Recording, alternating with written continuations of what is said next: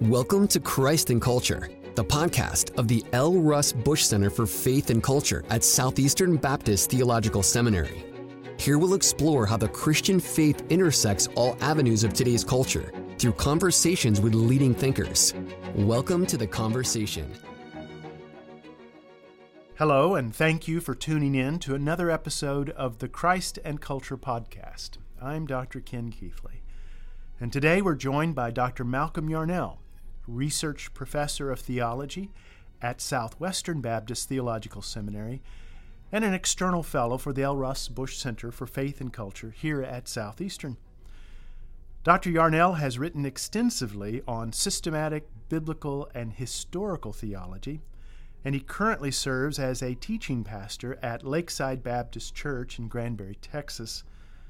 Dr. Yarnell served as our guest speaker for this year's Drummond Bush Lecture, in which he discussed his article, Christology in Chalcedon, Creed and Contextualization, deriving lessons from the Council of Chalcedon for contemporary Christianity. We're going to dive deeper into Dr. Yarnell's findings during our conversation today. Thank you for being here with us, Dr. Yarnell. Thank you for having me, Dr. Keithley. We enjoyed hearing your lecture in which you presented the Drummond Bush Lecture, and the title of the lecture was Christology Without Christ-Likeness, which was fascinating on so many levels. I enjoyed it, and thank you for coming to our podcast to be with us to talk about it some more. This debate that happened between Cyril and Nestorius that culminated in the Council of Chalcedon. It was a fairly volatile time. I mean, we're talking the late Roman Empire. What was the context? What was it like during this period of time? Yeah, well, I think what we have to remember is that they were operating in a context that is both similar and different from our own. It was similar in that you had an overarching sense of governance over a major portion of the inhabited or known inhabited earth at that time, the Roman Empire. And it was composed of various nations that were existing together under one law. And these nations are trying to both, keep a place for themselves, as well as to advance what they believe is the good and the true and the beautiful. Now, many of these have large populations by this point of Christians, or at least Christians in name. And so you have both Christians, and then you have, as we do in our day, those who would identify themselves as Christians, and yet themselves were probably only nominally Christian. They were what we might call culturally Christian. And yet the people that appear in power, including in the state and in the church, consider themselves to be very committed Christians who are trying to serve their Lord and Savior Jesus Christ. The difficulty is that they see things often from a different perspective. And just as today, when we have theological arguments, I think they were looking over one another's shoulder and saying, I see an error occurring here behind you, and you're not paying attention to that. And that's the error that we need to be aware of. But then the other person saw it in a different way. So we're talking about a period of time in which, let's talk about Constantine. We're talking about the Roman Empire in the 4th century. So who was Constantine? What impact did he have on the church? That's a great question. So Constantine was actually the son of Constantius, who was the Western emperor. And so his father was the Western emperor. And after Constantius's death, Constantine took his place. And He was originally based in the area we know as York, which you and I have visited, by the way. I do remember visiting the York Cathedral with a great slab stone in which Constantine was crowned emperor by his soldiers. Yeah, and that stone, that statue there is absolutely amazing because it represents the gigantic nature of the man himself. So he was a leader. His mother was a Christian. And whenever he began to move towards Rome in order to claim the empire, he had to overcome various forces. But he found that he himself was able to gain power, and he believes he had a vision of the Lord. And so under this sign, conquer. And so he takes and he begins to emphasize what many believe to be Christianity. And so he eventually is able to take over Rome and then over the whole empire. And while he is doing this, he is able to take and to free Christians from the persecution that they had once been suffering under Decius and Diocletian and Galerius, horrible persecutions. He actually gives them liberty. But he even does more than that. He also grants them privilege. And so you have under Constantine both a liberty that is given to Christians that they did not possess before. They no longer have to watch as their clergy are put to death. They no longer have to watch as Christians who refuse to sacrifice to the genius of the emperor are put to death. They actually have freedom.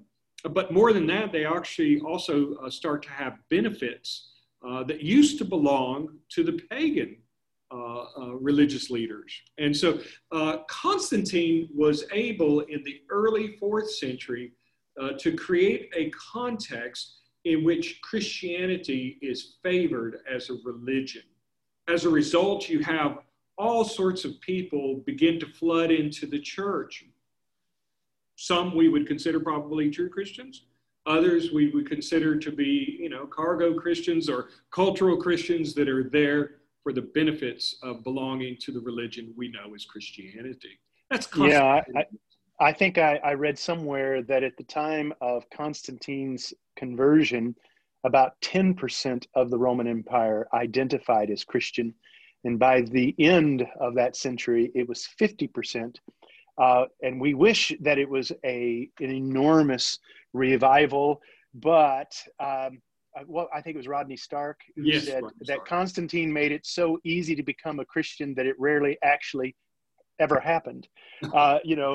And so which then brings up a term that you use, Constantinianism. What is the Constantine synthesis then? What you kind of hinted at this. Now, instead of being the persecuted sect, they become the privileged religion.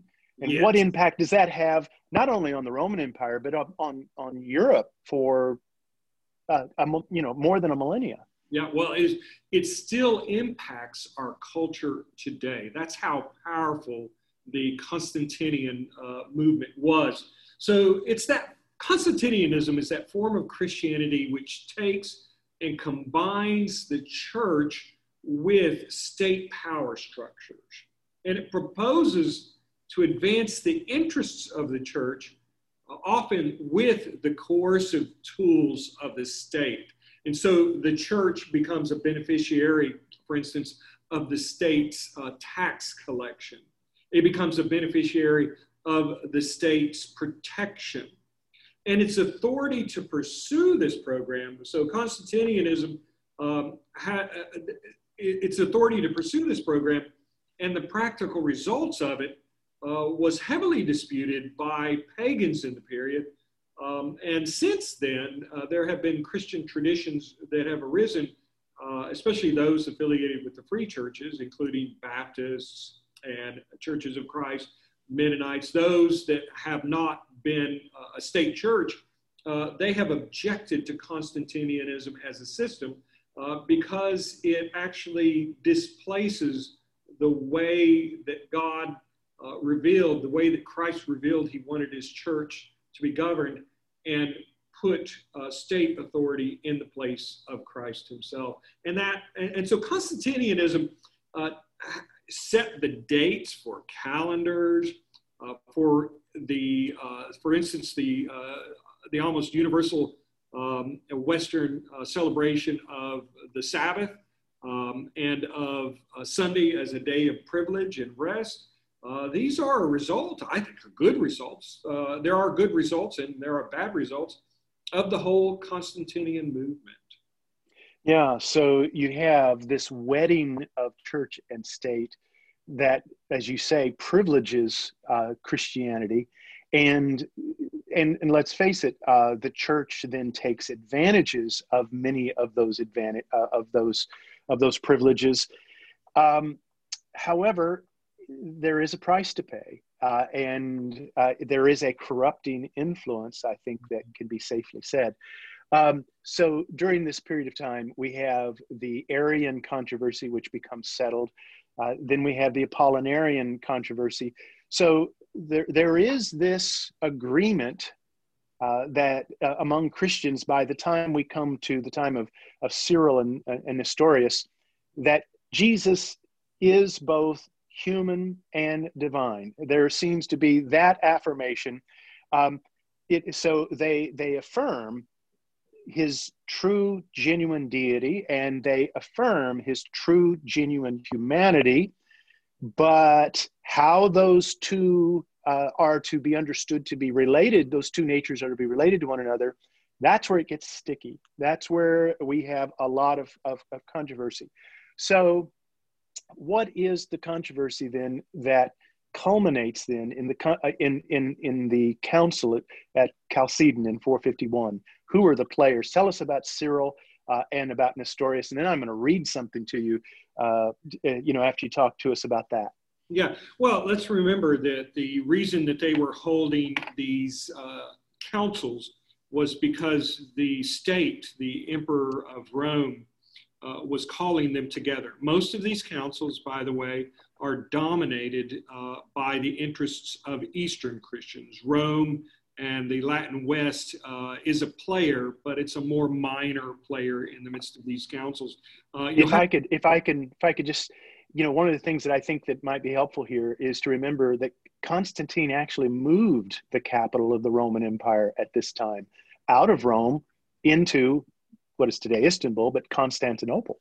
Absolutely. And he was also responsible for the meeting of that first and really important ecumenical council of Nicaea, in which the faith was defined over against Arianism. Arianism took and actually diminished Christ in who he is in his deity. And it was actually a close run thing, because for a time there, it looked like Constantine might switch his position towards an Arian position. And so what the Christians of that period figured out was that whoever had the ear of the emperor was going to be able to have his way doctrinally. And because these doctrines about who Jesus is are so important to our faith, being in good graces with the state became a religious theological necessity. And so what happened in order to lead up to the Council of Chalcedon, after the Council of Nicaea in 325, you have two other major councils, one at Constantinople in 381, which further clarified the doctrine of God as Father and Son and Holy Spirit, the Trinity. Then the Council of Ephesus occurred as an argument over who is Jesus. So that's the question, who is Jesus? And there were arguments between Cyril, who was the leading bishop over Alexandria, and Nestorius, who was the leading bishop over Constantinople, two major power centers. It's like, it would have been like having London and New York going at one another. And Nestorius was leery about affirming that Mary, that the mother of Jesus, was the Theotokos, the God-bearer. And it's because he was concerned that that would lead to some type of superstition. Whereas Cyril, who was a clearer thinker on the theological level, who's the Bishop of Alexandria, was arguing that, listen, Jesus Christ is one person. So the emphasis in Cyril's writings is on the unity of Christ. He is God who came and was born as a human being by Mary under, of course, the conception of the Holy Spirit.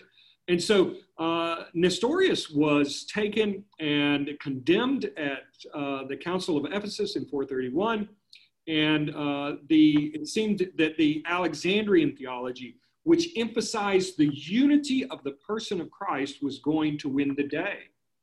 And yet they continued to argue. Well, by the time you get to a second council of Ephesus, you begin to actually have violence that is occurring as Christians are trying to dominate one another and using the power of the state. It became quite a mess. So that by 451, the empire is in an uproar. Alexandria can withhold grain from Constantinople, which, of course, you know, if your population is going hungry, you're going to lose power. So the emperor has a stake in trying to bring about peace. And of course, he is a believer as well. And so the emperor at that point calls together a council and tries to get all of these warring theologians to get together and to come up with a statement that they all could affirm. And that's the Council of Chalcedon. You mentioned, we've mentioned Nestorius and Cyril. And you talked about them becoming violent. Cyril is one of those characters, as you mentioned, who theologically was able to think very clearly, but he was also very much a political animal. And there are, if you've ever watched the television series Cosmos, first with Carl Sagan, and then now it's got some later additions, one of the persons that they show to demonstrate the ongoing conflict between Christianity and science is that they talk about the martyrdom of Hypatia, who they accuse Cyril of murdering. And when that is not, first off, it's not accurate, but there's nothing new about that. In fact, deist John Toland wrote a book about Hypatia. And here, this is back in I think the 1600s, maybe the 1700s, whenever he wrote this. Here's the title of the book: Hypatia, or the history of a most beautiful, most virtuous, most learned, and in every way accomplished lady, who was torn to pieces by the clergy of Alexandria to gratify the pride, emulation, and cruelty of the archbishop, commonly but undeservedly titled Saint Cyril. Yeah, the book was in 1720. Then Edward Gibbon, of course, famous for writing The Decline and Fall of the Roman Empire. Here's how he tells the story. Hypatia was torn from her chariot, stripped naked, dragged to the church, and inhumanly butchered by the hands of Peter the Reader and a troop of savage and merciless fanatics. Her flesh was scraped from her bones with sharp oyster shells. Her quivering limbs were delivered to the flames. So at first, you have some who tried to accuse Cyril of actually orchestrating it. Turns out that that's not the case. But I think he was guilty of using overwrought and inflammatory language. And without a doubt, she did find herself caught in a political crossfire between Cyril, who was archbishop, and Orestes, who was the ruler, the Roman ruler of Alexandria at that time. And so it highlights just how volatile the situation was in that day. And it also highlights just how enmeshed Christian bishops were now in Roman politics. Absolutely. And how things could go south in a hurry. Yeah. And let's remember a couple of things here. First of all, the mythology that has been created by scholars like Gibbon and is continued by scholars like Charles Freeman today, those are, in some ways, those are perverted histories they try to present it from one perspective. That's not objective history. Objective history gives you all the facts, and it lets the cards fall where they may. I think what has happened is that we forget that generally that society was violent, and that violence was a common recourse for pagan, Jew, Christian alike, and sadly so. And the purpose of my lecture, of course, was to try to call us out and say that we're better than that. And so it raises the question, of course, Cyril, I think, is one of the most brilliant theologians who have ever written on behalf of the Church of Jesus Christ. So what do we do with someone whose language has incited or perhaps not taken and reduced violence? What do? Do we reject everything about him? I don't think that's the case. I mean, every hero we have in the faith is going to have flaws, except for one, and his name is Jesus Christ. And so we just have to take everything and filter it through the truth of God's word. And that includes some of the greatest figures in Christian history. I mean, we could talk about Martin Luther, for instance. We could talk about many others. And so, yes, no Christian theologian is going to be perfect, but that doesn't mean that they don't have something we need to hear them say. Speaking of hearing what they have to say, it is remarkable that God providentially worked in such a volatile and violent time to produce what I think is a magnificent document. So what does the Council of Chalcedon, what do they arrive at? In a nutshell, how do they understand the person of Jesus Christ? Oh, that's such a great question. And the fact is that they did put together a statement at Chalcedon that was put together by a broadly representative committee of bishops that were trying to seek peace that would include all Christians, if at all possible, in affirming who Jesus Christ is. And I think that statement you can come down to basically three major claims by the formula of Chalcedon.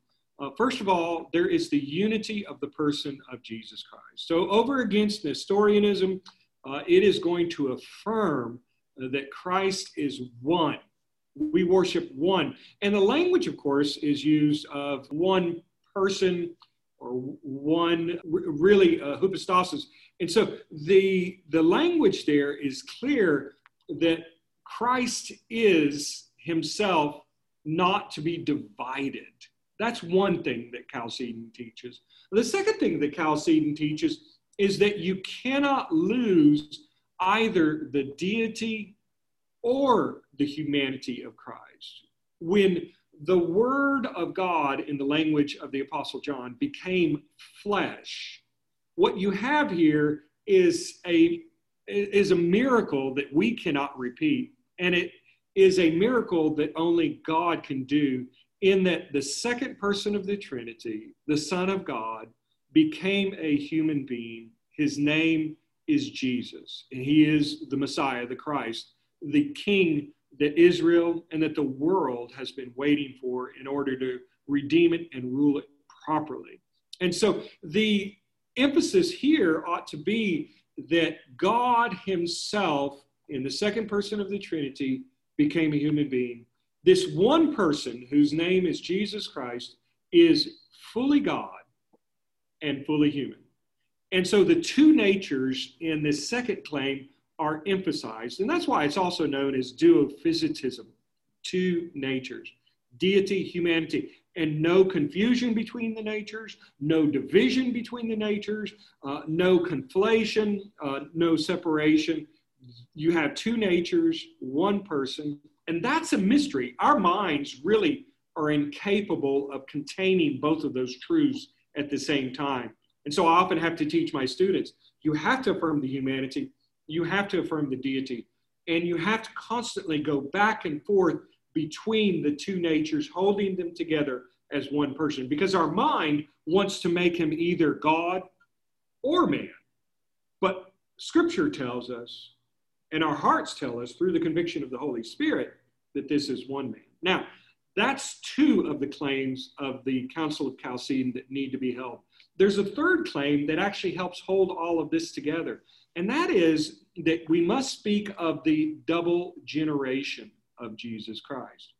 He is eternally generated in his deity from the Father. He is the eternal Son of God, the only begotten Son of God of the eternal Father. So all that Christ is, the Son of God is, he has gotten from the Father eternally, and he always is one with the Father by generation, by being begotten. That's one generation. The other generation is that he was conceived of the humanity of Mary. And so he is conceived, of course, by the work of the Holy Spirit in the womb of Mary. So we must refer to him in this double generation, eternally generated Son of the Father, which means that all that the Father is all that the Son is. There is no distinction in the deity of the Father and the Son. But also, he is fully human. He wasn't a ghost who became a human being for a time. No, he became, and that's why John's language in the gospel is so important. He became flesh. He became a human being. He is now always human. We have a human being sitting on the throne of the universe, Dr. Keithley, and his name is Jesus Christ. And so that double generation helps us to hold together in our minds the truthfulness of who Jesus Christ is. One person, two natures, a twofold generation. Thank you for explaining it so very clearly, very well said. And it is a beautiful confession. I have my students, we go through it word for word in our theology class also. A beautiful statement that I think is very clear, but as you make clear in your talk, which incidentally is available to hear the entire lecture on our website, the Intersect website, one of the things that you make clear in your talk is that it doesn't produce the unity within the church that we would have hoped, that there still is division. What happens? What went wrong? Why wasn't there more success on that front? Yeah. Well, what happened then is what often happens today. You had Christians who were passionate and wanted to define things slightly differently. And by the way, most of the Christians that were at the Council of Chalcedon that disagreed with one another, we've learned through time that, for instance, the Church of the Coptic, the Church of Egypt, which is Miaphysite, that worships Christ in one nature, they do not compromise either the deity or the humanity of Christ, but they did not like the language of two natures. They went about affirming his two natures in a different way. Well, when you have such a statement that really makes sense to me, I mean, I believe the statement of the Formula of Chalcedon is a true theological and a very helpful theological statement that, like you, I use in the classroom and encourage my students to use and to help them as they preach who Jesus Christ is.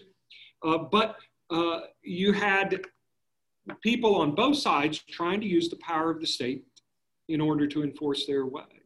And it's because the state and the church, in many ways, had become coterminous by this point. And they, I think, had forgotten some of the basic teachings of Jesus Christ. In their concern to uphold the identity of Jesus Christ, I think they forgot some of the ethical teachings of Jesus Christ. And that's why I entitled this Christology Without Christlikeness. And by the way, I am not excusing any of those believers because they all had hands, from what we can see from the records of the period. They all did things they shouldn't do. And, you know, whether they were in Alexandria or Antioch or Constantinople or Rome or any of the other cities, you seem to have that they're operating in their cultural context, that you can use the power of the state in order to have your way with regard to theological definition. And this was just, in my opinion, a great tragedy. But Dr. Keithley, before we point fingers at them, we've got to see who we are. And often we have used the state in modern periods in order to try to have our way. The Roman Catholics did it. The magisterial reformers did it. And you even have examples of free churches that have often tried to bring about the kingdom of God in inappropriate ways. And that's because we aren't respecting one another with regard to each person having a God-given conscience, and every person must have the liberty to follow God as their conscience leads them. Sadly, religious liberty is an issue that I believe Christ was teaching us, but that we haven't always fulfilled perfectly. We've been listening and talking with Dr. Malcolm Yarnell, a research professor at Southwestern Seminary. His talk was Christology without Christlikeness. If you wish to hear the entire lecture, you can hear it at our website, intersectproject.org, and also an expanded version can be found at our online journal, Southeastern Theological Review. That's also at sebts.edu. And what we've learned from talking to Dr. Yarnell is that there's truly only one hero, and that is the Lord Jesus Christ, and that God is able to do some remarkable providential things through some very imperfect people. So, and we're glad for that. Dr. Yarnell, thank you so much for being with us. We appreciate it so much. Thank you. I really enjoyed the time with you. And Dr. Keithley, you are just one of my favorite, not just theologians, but one of my favorite human beings. I pray the Lord will bless you in your ministry. You are doing such great work there with the center, and Southeastern Seminary is just a wonderful school, in my opinion. And so thank you for the opportunity to serve with you in this regard. We're always delighted to have you. You're a dear friend.